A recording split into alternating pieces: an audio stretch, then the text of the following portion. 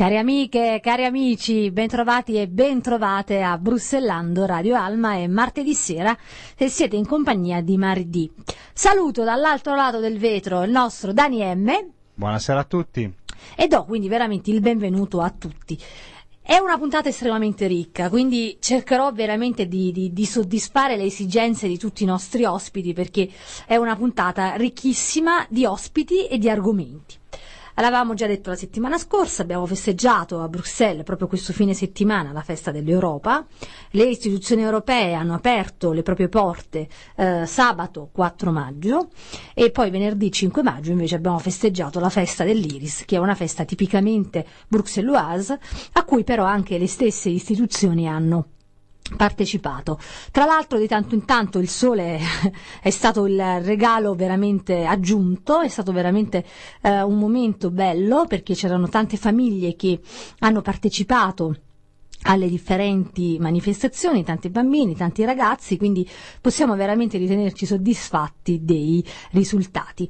E il 9 maggio invece, quindi questo è l'evento di cui parleremo in particolare questa sera, è dedicato alla dichiarazione Schuman. La dichiarazione Schuman, come tutti voi sapete, è stata un po' il punto di partenza di questo nostro faticoso ma importante cammino verso l'integrazione europea.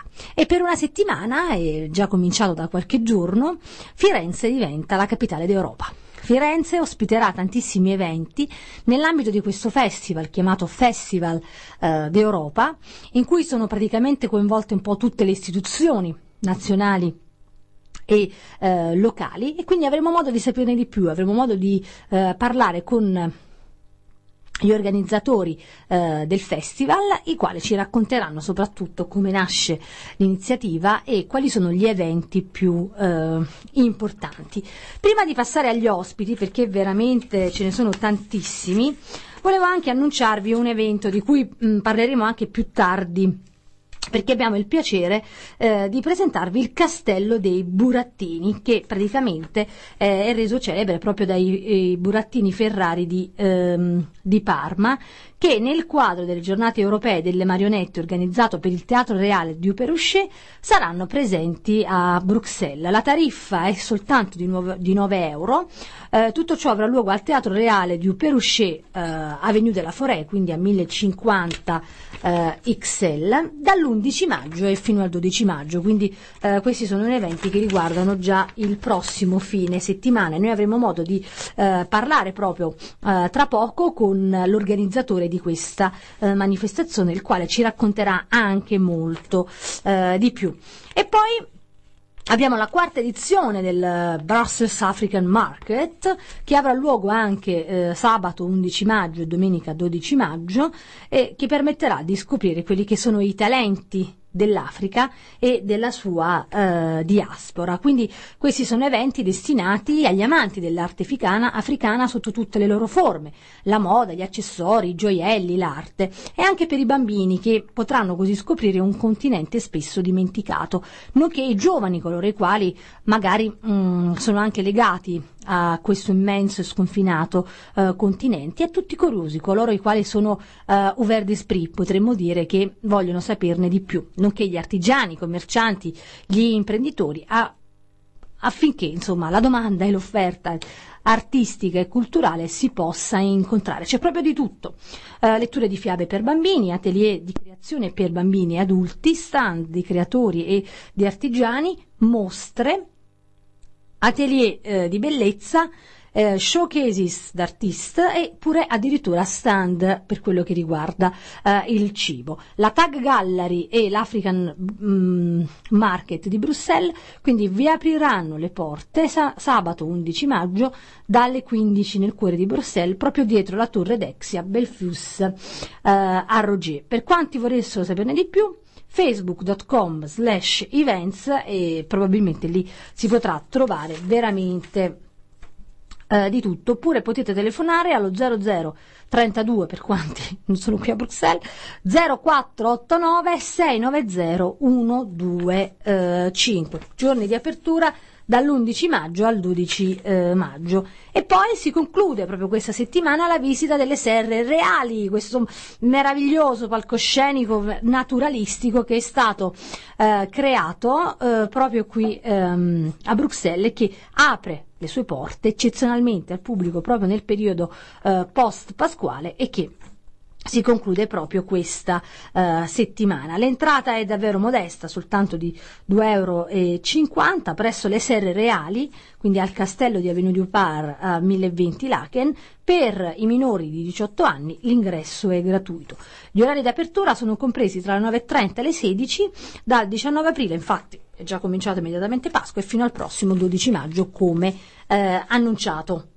Ed eccoci nuovamente qui, come annunciato quindi in apertura festeggiamo anche le giornate europee delle marionette, quindi cambiamo lingua, parliamo francese perché j'ai l'honneur d'avoir avec nous Dimitri Jagenot, j'espère d'avoir bien prononcé le nom, qui est le directeur artistique. Bonsoir. Bonsoir, monsieur Jagenot. Je vous souhaite la bienvenue à Bruxellando, Radio Alma. Oui, mais merci de m'accueillir pour l'événement que nous allons organiser au Théâtre Royal du Péruchet avec les artistes italiens, les célèbres Burattini Ferrari et bien sûr aussi mes autres grands amis du Portugal, Essas Marinetas d'Alcobaça du Portugal. Merci beaucoup de me prendre et de me laisser parler un peu, de parler sur ces événements que j'organise maintenant dans ces jours-ci. En fait, voilà. Donc il y a la fable des têtes de bois, donc la favola delle teste di legno. Qui aura lieu. Oui, c'est un spectacle qui s'adresse, disons que c'est une sorte de soirée gala que nous offrons donc à nos grands amis italiens. Donc il faut savoir que la famille Burattini Ferrari de Parma, qui est une des plus anciennes familles en Italie de marionettistes, c'est à partir de 1890 avec Italo Ferrari et puis son fils Giordano Ferrari, puis après il y a Jimmy Luciano Ferrari, et maintenant il y a Giordanino Ferrari, Daniela Ferrari qui travaillent, qui vont d'ailleurs jouer au théâtre. Bon, ils ont une grande histoire de marionnettes, notamment par rapport aux Burattini, ce sont les marionnettes à gaine, et aussi une très grande amitié avec notre théâtre. Donc depuis 69, on est en relation très forte avec eux. Lors d'un festival précédent que nous avions organisé, c'est un des deuxième ou troisième festivals internationaux que nous avions organisé au Théâtre Royal du Péruchet. Donc on fait une sorte d'histoire de la marionnette. Ils nous présentent le spectacle, qui est un spectacle de marionnette sur les marionnettes, l'histoire de la marionnette. Et donc ils nous racontent l'évolution et les personnages qui apparaissent dans l'histoire de la marionnette. Et ça c'est la favola del teste di legno. Donc la fable Donc ça, vendredi 10 mai. La Fata Morgana. Et la Fata Morgana, par contre, samedi 11 et dimanche 12. 12. Ça, c'est un spectacle typique de la tradition de la Commedia dell'arte, avec tous les personnages classiques du théâtre italien. On a Fasolino, on a Brighella, on a Sandrone, on a Colombino, on a bien sûr Bagnolo, qui est un personnage typique créé par justement Italo Calvino en 1914. L'arrière-grand-père, et qui va avoir une certaine postérité. Il est devenu une sorte de figure emblématique de la ville de Parme. Et donc il sera présent et il fera dans une farce, et je pense que on rigolera bien. Donc le 11 et le 12 mai chez nous à 15h, oui. La réservation est fortement conseillée, je pense. Fortement conseillée, oui, parce que ce sont des spectacles uniques. La dernière fois que les Ferrari sont venus en Belgique, c'était chez nous au Théâtre Royal du Péruchet. Et il faut savoir ça remonte à plus de 25 ans. Donc c'est vraiment un des grands événements théâtrales pour la marionnette en Belgique. Ce n'est pas le plus grand, parce que c'est une très grande famille de marionnettistes italiens, et ils sont connus mondialement. Donc ils ont joué dans plus de 15 pays différents. Ils ont été aux États-Unis, au Japon, en Yougoslavie, en Allemagne. Ils sont partout connus. Donc c'est vraiment un des grands noms, et ils sont connus aussi pour la collection de marionnettes. Pas d'aventure, certains auditeurs ne peuvent pas venir ce jour-là, aller à Parme, voir le musée de Giordano Ferrari, Castello di Burattini, c'est sur Internet. C'est une des plus belles collections de marionnettes italiennes. Vraiment, ils ont sauvé au début du XXe siècle Giordano et Italo Calvino, les arrière-grands-pères et le grand-père, ils ont sauver des marionnettes qui allaient disparaître. Et donc, parce qu'ils connaissaient les marionnettistes, et ils ont fait maintenant à Parme un super musée dans un couvent du XVe siècle au centre-ville, à côté des stanze di Parmigiano. Donc c'est fantastique. C'est un des plus beaux musées de marionnettes en Europe. Je vous le conseille fortement. Bien sûr, écoutez peut-être un opéra de Verdi ou manger la gastronomie de Romagne de Parme, mais aussi les marionnettes di Ferrari, par exemple. C'est un conseil. Mais il n'y a pas que l'Italie, par contre, parce qu'il y a la semaine d'après, vous allez aussi rencontrer la célèbre troupe portugaise Marionetta d'Alcobaça. Oui, qui est aussi mondialement connue, et j'ai eu beaucoup de chance. Il faut savoir que j'ai rencontré cette compagnie au Festival international de la marionnette à Chengdu en Chine l'année dernière, de l'INIMA. Donc ils ont reçu d'ailleurs un grand prix pour le spectacle Tubic, donc voilà, alors lorsqu'ils l'ont présenté aux Chinois et lors du festival. Moi j'ai une amitié, c'est créé avec José Gil, qui est un très grand marionnettiste, vraiment qui est capable de travailler avec toutes les formes, et qui est d'ailleurs le président des marionnettistes portugais. Donc c'est aussi un très grand événement qui a lieu, et je fais une ville de marionnettes, peu de gens le savent, mais je invite des grands marionnettistes méditerranéens. Peut-être l'année prochaine sera l'Espagne, voilà. Donc vraiment venez nombreux, c'est un spectacle, et même il nous fera en deuxième partie après l'entracte, il nous fera le plaisir de montrer un petit spectacle d'Dom Roberto, qui est vraiment la tradition portugaise qui remonte au XVIIIe siècle. Donc le théâtre populaire, comme les marionnettistes travaillent dans les rues, et même à l'époque de Franco, ils jouaient seulement 10 minutes parce qu'ils avaient peur. Ils avaient peur de se faire attraper par les policiers. Donc c'était très rapide, et c'était un spectacle démontable très rapidement. Il est un héritier de cette tradition et d'un des vieux maîtres au Portugal. C'est vraiment des événements pour tous ceux qui aiment la marionnette. Et bien sûr, pour les Portugais et pour les Italiens, ce sont quand même des très grands noms de la marionnette qui sont à Bruxelles ces jours-ci, au mois de mai. Venez nombreux aux journées européennes de la marionnette. Tout à fait. Je voudrais simplement ajouter donc que les spectacles organisés par les amis portugais auront lieu le samedi 18 et le dimanche 19 mai à 15h l'après-midi. À 15h au Théâtre Royal du Perruchet, oui. Et le prix par place est de 9 euros. Et je pourrais aussi donner... 9 euros seulement, c'est pas très cher. Oui, c'est pas très cher du tout. C'est tout à fait... faisable. Et donc je voudrais aussi rappeler le numéro de téléphone auquel vous appelez le cas où, qui est le 0D 673 87 30. Merci. On a aussi un site Facebook, on a un site internet. Vous pouvez voir des images du spectacle sur le site Facebook Théâtre Royal du Perruchet, la page, comme vous pouvez voir aussi des images sur le site internet, si certaines personnes veulent regarder d'avance. Et tous les deux se trouvent aussi, ont leur propre site internet, Castello di Buratini pour les Italiens et Essas Marionettas pour les Portugais. Ce sont des très grands marionnettistes, c'est vraiment ce sont des événements culturels qui se passent pour les enfants et pour les parents, pour les familles. Donc, et moi j'ajouterais, si vous êtes d'accord, oui, moi j'ajouterais aussi pour tous les amateurs des marionnettes, parce que je pense quand même que leur langage est un langage universel qui s'adresse à tout le monde. Et redécouvrir. Voilà, donc on peut très bien découvrir la marionnette italienne comme la marionnette portugaise, qui l'une et l'autre ont des traditions et ont aussi une modernité. Et donc ça c'est vraiment intéressant de voir le passage. Et évidemment, tous ceux qui ne connaissent pas la marionnette ou qui sont curieux pour la marionnette, ils sont les bienvenus. Vraiment, ça c'est et les enfants, évidemment, ça s'adresse aussi aux enfants, avant tout aux enfants, mais aussi aux parents. Voilà. Alors je vous le spectacle sera en italien pour les Buratini, je dois le dire. Donc il sera en italien, tandis que le spectacle portugais Tubic est sans parole avec un musicien. Donc voilà, donc c'est pour tout le monde, donc facilement compréhensible. Et le spectacle d'Dom Roberto en deuxième partie pour les Portugais sera en 15 minutes en portugais. Voilà. D'accord. Alors, je voudrais aussi rappeler les sites internet. C'est théâtreperruchet.be. Et si vous souhaitez avoir plus d'infos, vous pouvez aussi envoyer un mail à info@théâtreperruchet.be. Donc, Monsieur Jagenot, je vous remercie aussi pour avoir partagé avec Bruxellando Radio Alma ces événements et on vous souhaite tout le mieux et peut-être à une prochaine fois.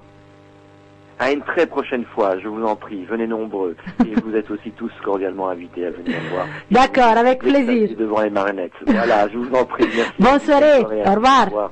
Au revoir, au revoir, merci, grazie mille. A lei, arrivederci.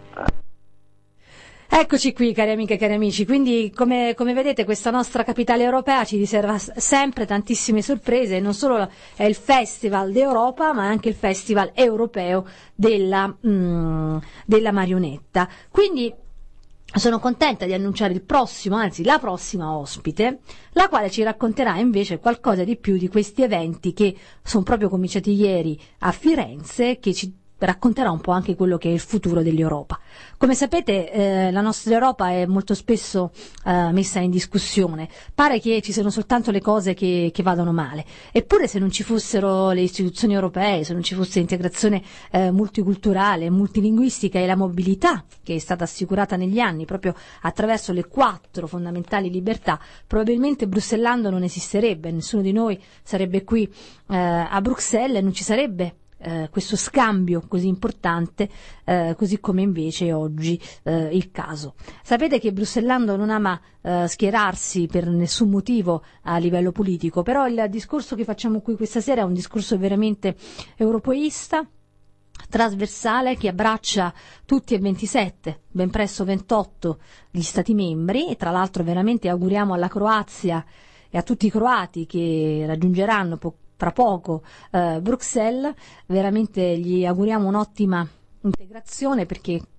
l'integrazione è uno degli elementi più importanti quando si parla di multilinguismo e di multiculturalismo, e Bruxelles credo veramente che sia una capitale che riesca veramente ad accogliere nel migliore dei modi i tanti expat, i nostri expat che si ritrovano qui a Bruxelles. Bruxelles poi è quel luogo in cui veramente si possono parlare tante lingue e in cui si incontrano culture, tant'è che parliamo di cultura italiana, allo stesso tempo cultura portoghese, e come avete visto abbiamo anche parlato di cultura africana. Volevo ricordarvi quindi anche, in attesa di Dani M, il prossimo 24 maggio Gianna Nannini all'Ancien Belgique, e ho appena invece avuto il piacere di sapere che sarà a Bruxelles il prossimo 8 giugno alle ore 20 Pino Daniele, che sarà in concerto al Saint-Michel, e avremo modo di parlarne più in là. Buonasera! Tiziana! Buonasera! Tiziana, buonasera, benvenuta! Grazie a tutti. Io so che sei molto impegnata, quindi ti ringrazio veramente in anticipo per aver accettato il nostro invito a parlare qui con noi a Bruxellando, a Radio Alma, del Festival d'Europa. Grazie a voi di averci invitato, è un piacere per noi. Allora, noi siamo molto curiosi di sapere molte cose su questo festival. Come nasce e quando nasce? Allora, il festival nasce nel 2011 insieme a un evento che è la Conferenza dello Stato dell'Unione. È un evento che si svolge ogni 2 anni a Firenze, quindi questa è la sua seconda edizione.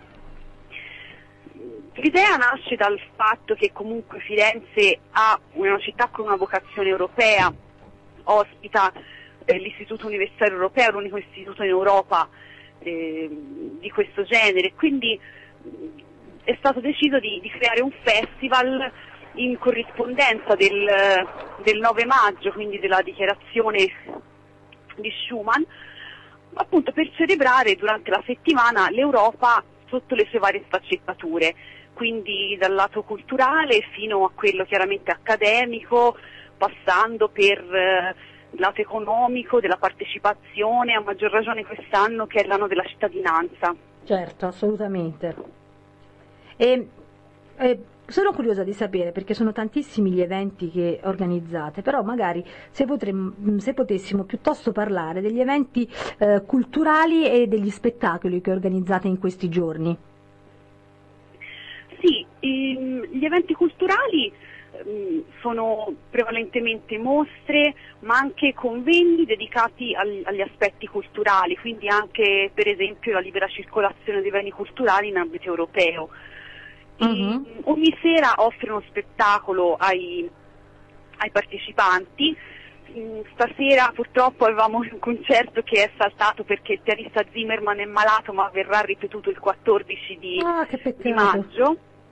Sì. E domani sera avremo uno spettacolo di danza della Santa Barbara Dance Company, e il 9 ci sarà uno show di Albertazzi. Però complimenti. Per poi arrivare all'11 con l'inizio della Notte Blu, 27 ore di musica per celebrare i 27 paesi d'Europa.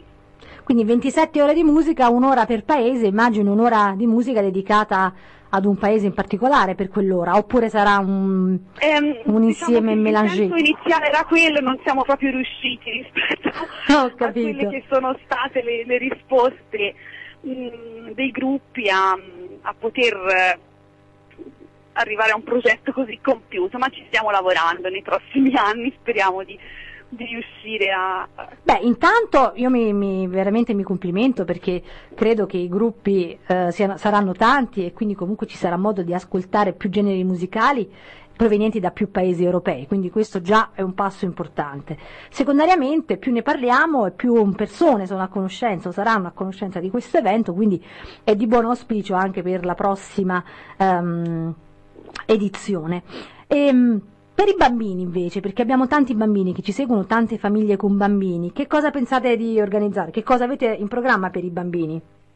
Per i bambini abbiamo una festa organizzata per il 9 pomeriggio dal Museo Alinari presso Piazza Santa Maria Novella.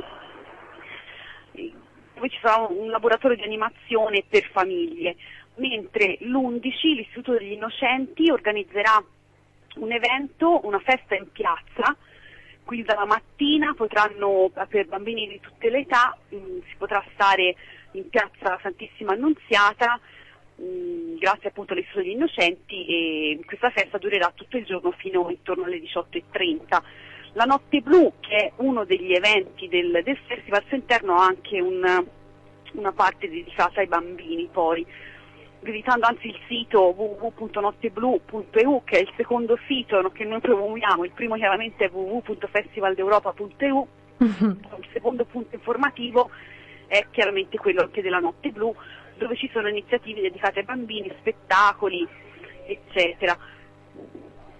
Tra l'altro voi siete anche facilmente, tutte le informazioni sono facilmente reperibili anche sui social media.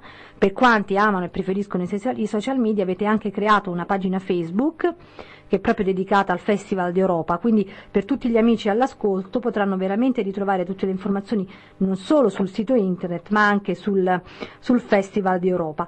C'è un legame tra gli appuntamenti del festival e il Festival del Maggio Musicale Fiorentino? Sì, il Maggio Musicale, come le moltissime, devo dire, gli enti, le associazioni della città di Firenze, ha sposato il festival offrendo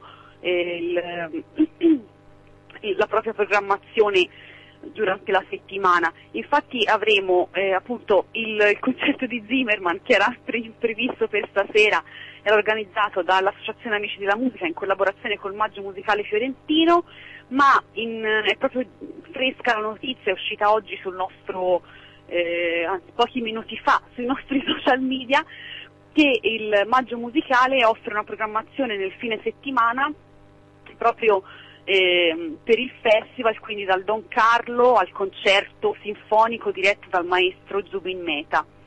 Però è interessante, tra l'altro se le informazioni che ho ricevuto sono corrette, avete proprio avviato l'evento ieri con Bollani. Bollani è stato oggi, è stato oggi. Il maestro Bollani insieme all'orchestra della Toscana hanno aperto le porte del Teatro Verdi per far assistere gratuitamente, prevalentemente studenti ma anche gli appassionati, alle prove del loro concerto. Quindi un momento molto particolare, non un classico concerto, ma vedere un maestro come Bollani all'opera con un'orchestra come quella dell'orchestra della Toscana è stato sicuramente un momento molto intenso, molto interessante. Finiamo invece, perché sono tantissimi gli eventi, quindi non riusciremo a parlare di tutto questo, di due cose ancora.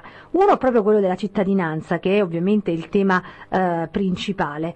So che ci saranno anche workshop, convegni e seminari proprio per un dialogo concreto e bilaterale per definire insieme una nuova cittadinanza europea. Ci puoi raccontare qualcosa di più in merito?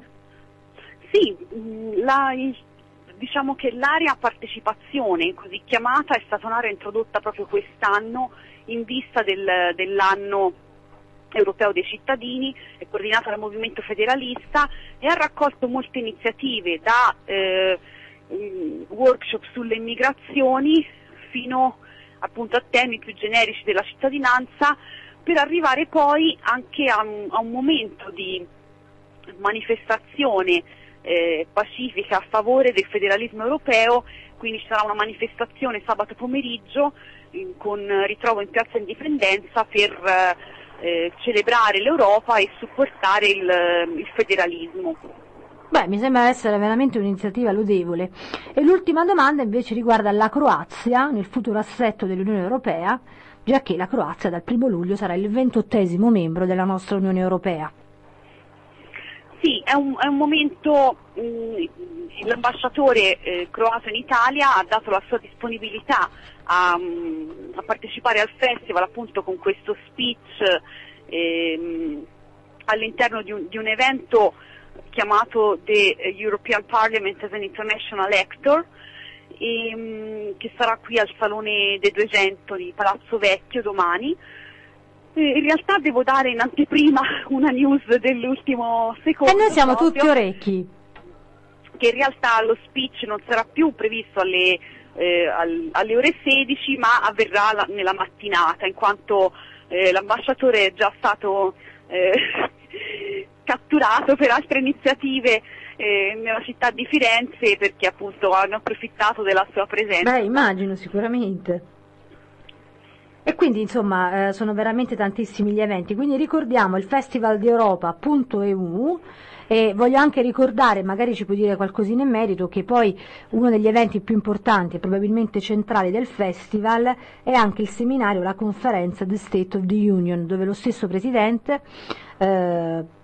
José Manuel Barroso parteciperà, e non solo, perché sarà in buona compagnia, già che sono tante le personalità europee ed italiane che parteciperanno alla conferenza medesima. Sì, lo State of the Union è il cuore, se vogliamo, di tutto il festival e ospita le personalità più importanti del panorama europeo e nazionale, quindi avremo anche Laura Boldrini, la Bonino, che parteciperanno insieme a moltissime altre personalità, una delegazione francese molto importante e quindi è sicuramente il momento centrale e più sentito, quello che ha suscitato chiaramente più interesse. Una piccola nota a tutti coloro che sono arrivati un po' tardi con la richiesta di partecipazione, per cui non potranno partecipare di persona allo State of the Union. Comunque questo evento, così come altri eventi giornalieri, verrà trasmesso in streaming e quindi sarà possibile seguirlo sul portale del nostro media partner intoscana.it. Questa mi sembra essere un'informazione veramente utile, perché infatti, come dicevamo prima, oggi grazie alle nuove tecnologie c'è un modo di comunicare, di restare in contatto che è estremamente interessante. Io volevo ricordare ai nostri amici all'ascolto che sono 2 le sessioni plenarie che caratterizzeranno The State of the Union. Il primo è focalizzato su istituzioni, democrazia e partecipazione in Europa, mentre il pomeriggio sarà dedicato ai nuovi aspetti della cittadinanza in Europa, con particolare riferimento alle migrazioni. Quindi mi sembrano essere 2 temi veramente di attualità. Poi quello delle migrazioni è un tema che è sempre tra i più caldi nell'agenda politica nazionale ed europea. Tiziana, noi la ringraziamo veramente per la sua squisita disponibilità. Grazie a voi. Speriamo di incontrarci a Firenze, già che Bruxellando parteciperà a partire da giovedì mattina al maggior numero di eventi possibile. Speriamo, sì, ci incontreremo sicuramente. Se vedete una persona che corre come una pazza da un posto all'altro, probabilmente sono io. Bene, allora ti auguriamo veramente tanto buon coraggio, come si dice qui a Bruxelles, tutto il meglio e speriamo di risentirci in una prossima occasione. A presto, grazie. Buonasera, buon lavoro. Buona serata a tutti, grazie anche a voi. AB Live Nation présente Diana Nannini en concert le 24 mai à l'Ancienne Belgique. L'icône de la scène italienne est de retour. Retrouvez ses plus grands hits et découvrez ses nouveaux titres. Tickets via abconcert.be ou livenation.be. Diana Nannini, le 24 mai à l'Ancienne Belgique. Bene sì, come annunciato in apertura, sono tanti gli artisti italiani che verranno qui a Bruxelles nelle prossime 3 settimane. Diana Nannini il 24 maggio, il 27 e 28 maggio invece sarà il turno di Zucchero, ugualmente in concerto, invece come dicevamo Pino Daniele sarà a Bruxelles il prossimo 8 giugno. Bruxellando spera di potervi regalare nuove emozioni con questi artisti, non sappiamo se tutti sono in promozione, ma se dovessero essere, state sicuri che Mari D le inseguirà per un'intervista. A conclusione di questa puntata, sembra che io dica a conclusione, ma la puntata non si conclude, ritorna con noi una graditissima ospite che è stata già più volte presente a Bruxellando e quindi ritorna anche quest'anno. Quest'anno, se ci avete fatto caso, se avete potuto notare la programmazione di Bruxellando, ci sono state tantissime novità, perché tanti sono stati i nuovi ospiti che abbiamo accolto e di cui abbiamo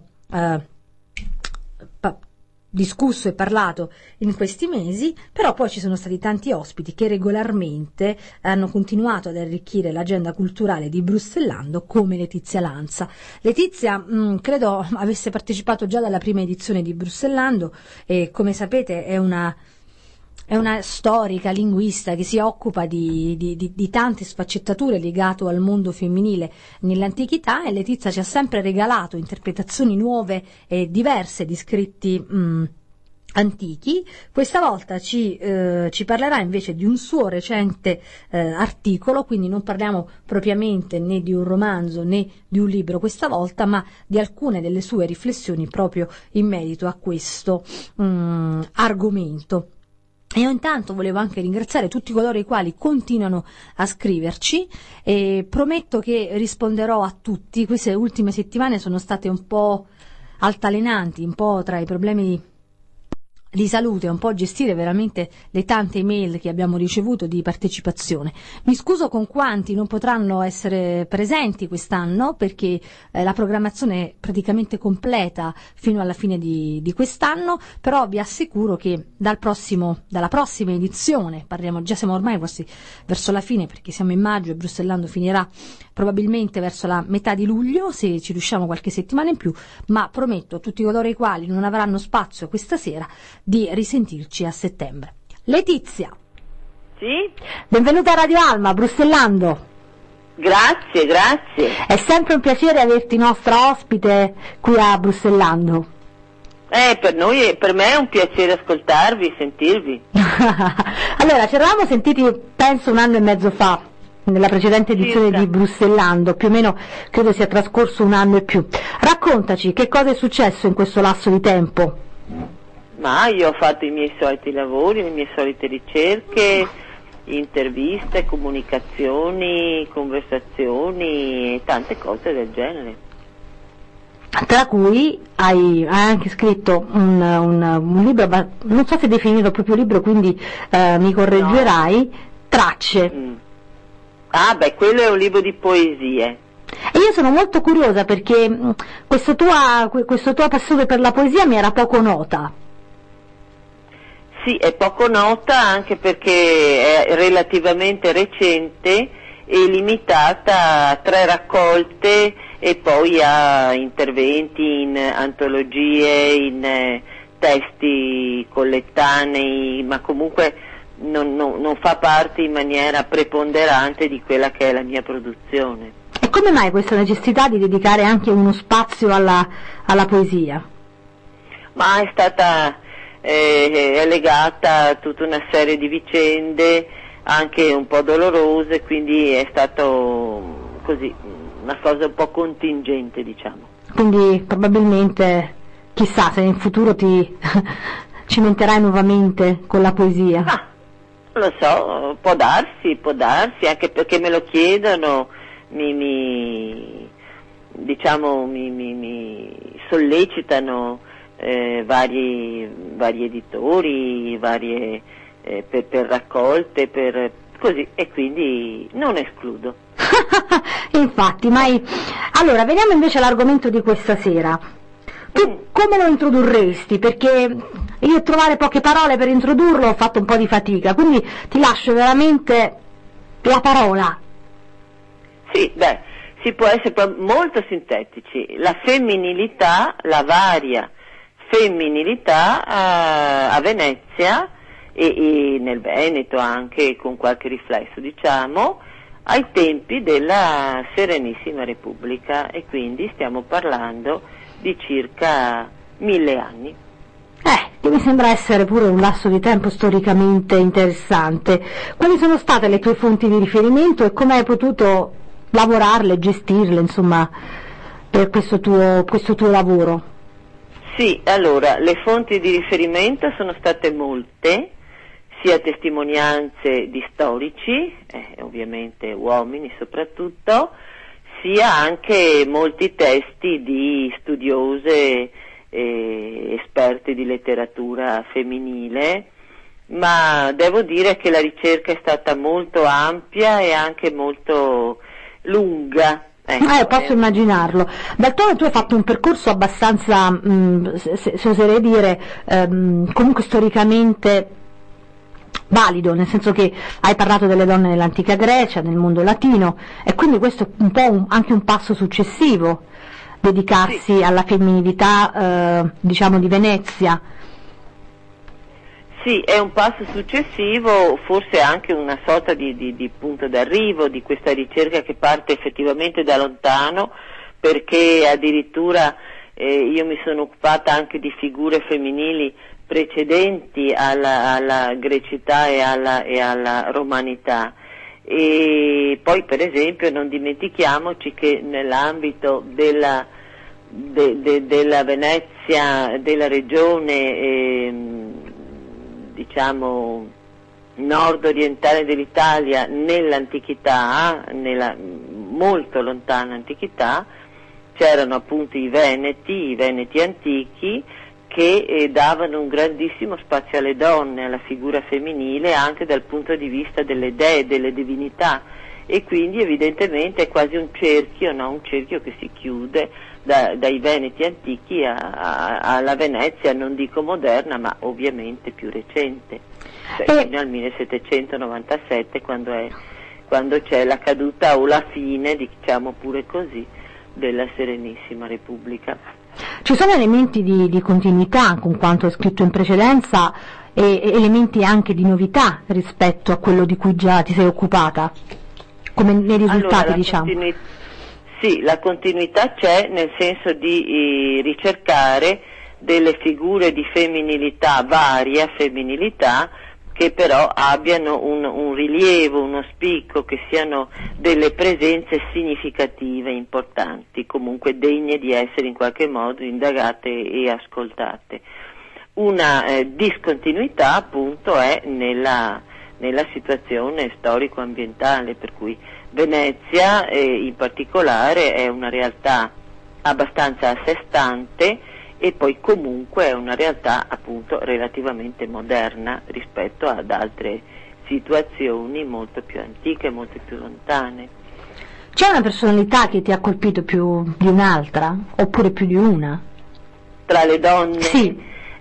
Sì, molte. Devo dire che io mi sono sorpresa di questa varietà, di questa capillarità di presenze femminili, che possono andare da ruoli di estremo prestigio, come può essere appunto la regina di Cipro, Caterina Corner, come possono essere le dogaresse, le ducisse, cioè le mogli dei dogi in carica, come possono essere all'estremo opposto una presenza enorme di schiave, perché non dimentichiamo che la grande, nobile città di Venezia era in realtà una potenza fortemente che sfruttava in maniera massiccia la presenza schiavile, e poi naturalmente tutte le figure di letterate, di scrittrici o anche parallele, in un qualche modo complementari, le figure delle salottiere che dominano dal 600, soprattutto nel 700, ma anche in parte nel 600. Toglimi una curiosità, le tue fonti erano prevalentemente in latino? No, per la Venezia le fonti sono prevalentemente in italiano, anche se i documenti della Serenissima molti erano scritti un po' in latino, un po' in una mescolanza tra latino e veneziano. Comunque le fonti sono soprattutto in italiano per questo tipo di ricerca, o veneziano appunto. Assolutamente. E mi colpisce praticamente la frase d'apertura, no? Con la quale tu scrivi: non servo alcun né d'altri son che mia. Scusa, questo probabilmente sarà un veneto questa è una frase importantissima, perché fa parte di un'opera la cui autrice si chiama nella vita Modesta Pozzo, Modesta dal Pozzo in De Giorgio De Zorzi, e usa un nome fittizio che è Moderata Fonte, cioè Modesta dal Pozzo o Modesta Pozzo diventa Moderata Fonte. Lei è un'autrice fondamentale per questa produzione femminile, che vive tra il 1500 e il 1592, e scrive quest'opera che si chiama Il merito delle donne, ove chiaramente si scopre quanto siano elle degne e più perfette degli uomini. Mi sembra che sia un'opera di un'estrema chiarezza. E toglimi una curiosità, di tanto in tanto nel tuo scritto fai anche riferimento agli uomini, qual è il ritratto che ci puoi fornire? Chi era l'uomo del tempo rispetto a queste personalità così diverse? Ma gli uomini del tempo, dei tempi, nei vari secoli naturalmente. Sì, assolutamente. La figura preeminente è quella del doge, almeno dal punto di vista istituzionale, però in realtà erano molto importanti gli uomini d'affari, ovviamente, erano importantissimi gli armatori, erano importantissimi quanti gestivano tutto il sistema enorme e molto redditizio dei traffici, quindi tutti quelli collegati ad attività imprenditoriali e diciamo finanziarie anche. E poi comunque era molto viva, molto attiva anche la vita culturale sotto tanti aspetti. Ovviamente la Repubblica di Venezia era una repubblica aristocratica, certo. Anche se si parla di democrazia, in realtà è una forma di democrazia molto molto discutibile, aristocratica, fondata soprattutto sulla ricchezza, perché come discorso di nobiltà, diciamo di natali, era molto poco, e c'era una timocrazia, cioè una repubblica aristocratica, timocratica sulla ricchezza. Vorrei, tra le tante figure che tu elenchi, volevo magari dire qualche parola su Luigia Bergalli.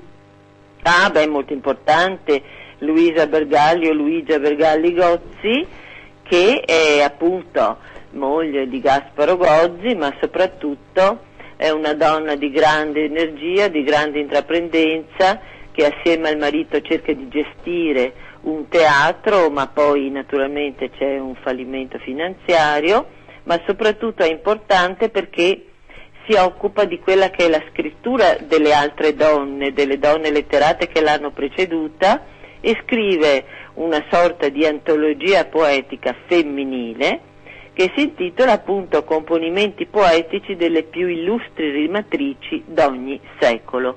quindi una forte consapevolezza della genealogia femminile, del simbolico femminile, di quella che è l'importanza della produzione femminile da prima a poi.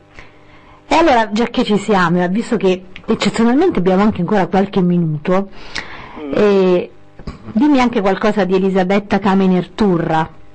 Elisabetta Caminer Turra è in fondo la prima giornalista esatto. della storia, vive dopo naturalmente Luisa Bergali, ma non molto, perché è del 1751-1796, ed è importante perché diffonde a Venezia e nel Veneto quello che è l'enciclopedismo illuminato dell'Europa, quindi è una giornalista che dirige, o prima con il padre, anch'esso un giornalista importante, e dà un'impronta molto particolare ai periodici del padre, poi lei stessa, quando si trasferisce a Vicenza con il marito, che era tra l'altro uno scienziato di primo rilievo, fonda un nuovo giornale che si chiama appunto Nuovo Giornale Enciclopedico e dà un'impronta molto